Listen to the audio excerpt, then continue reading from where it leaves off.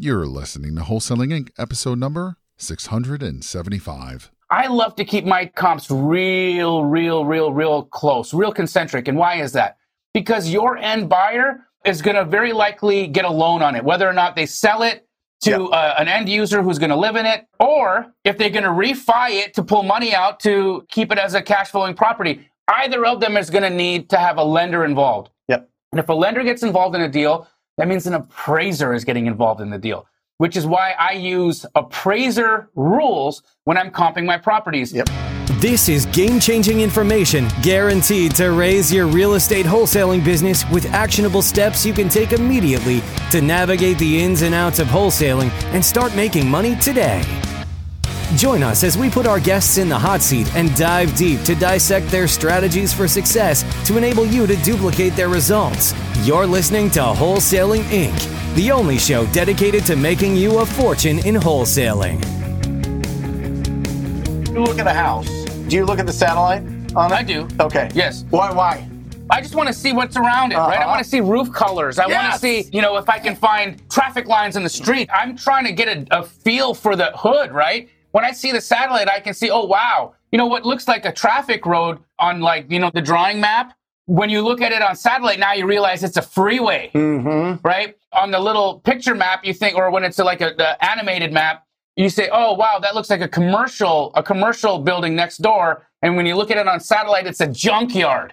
There's a big difference, right? Big difference between a commercial building and a junkyard. That's going to take off a tremendous amount more money on the property. Yeah. But what things am I looking for? I love to keep my comps real close, real concentric. And why is that? Because your end buyer is going to very likely get a loan on it, whether or not they sell it to an end user who's going to live in it, or if they're going to refi it to pull money out to keep it as a cash flowing property. Either of them is going to need to have a lender involved. Yep. And if a lender gets involved in a deal, that means an appraiser is getting involved in the deal, which is why I use appraiser rules when I'm comping my properties. Yep. Appraisers won't go as far out as a mile to find a value. No. They're going to want to stay a quarter mile from the property. They're only going to use properties that are within plus or minus 200 square feet of the subject. What does that mean? If my subject property is 1,000 square feet, I can only use a comp that's 800 to 1,200. If I have a 1,400 square foot house, I can't use that comp because now the dollar per square foot skews out. Yep. Right? And so you can only use comps that are plus or minus 200 square feet. In addition to that, you can only use comps or houses that are built within plus or minus 5 years of construction. And why is that? Because different build generations used different construction materials. We pulled up one that was built in 1870. Yes. Next to houses built in the last 30 years. Right.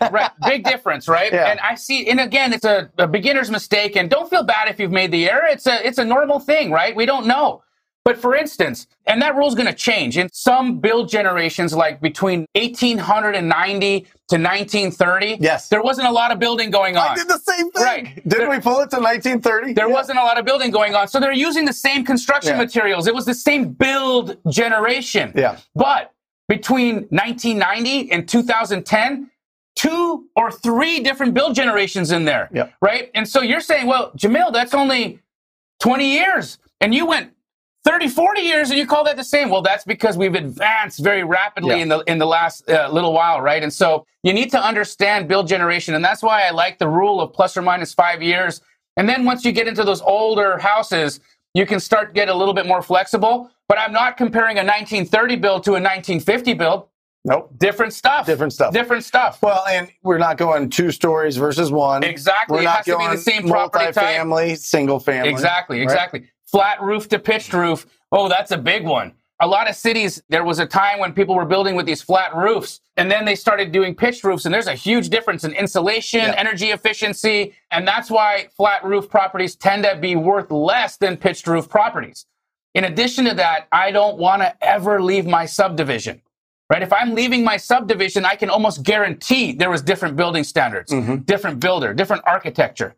And when I'm doing different that, floor plan, different vibe. Yeah. Completely. So you really want to stay within the subdivision when possible. And what's a good way to find out? Because often we can't see what the subdivision is, right? It's tough. Well, how am I going to know if this is the same subdivision as that? If you cross the major road, you probably left the subdivision. Right. That's the rule. Yep. So don't cross a major road. Keep your comps tight to that, and you should be okay. So you get an address. Yes, sir.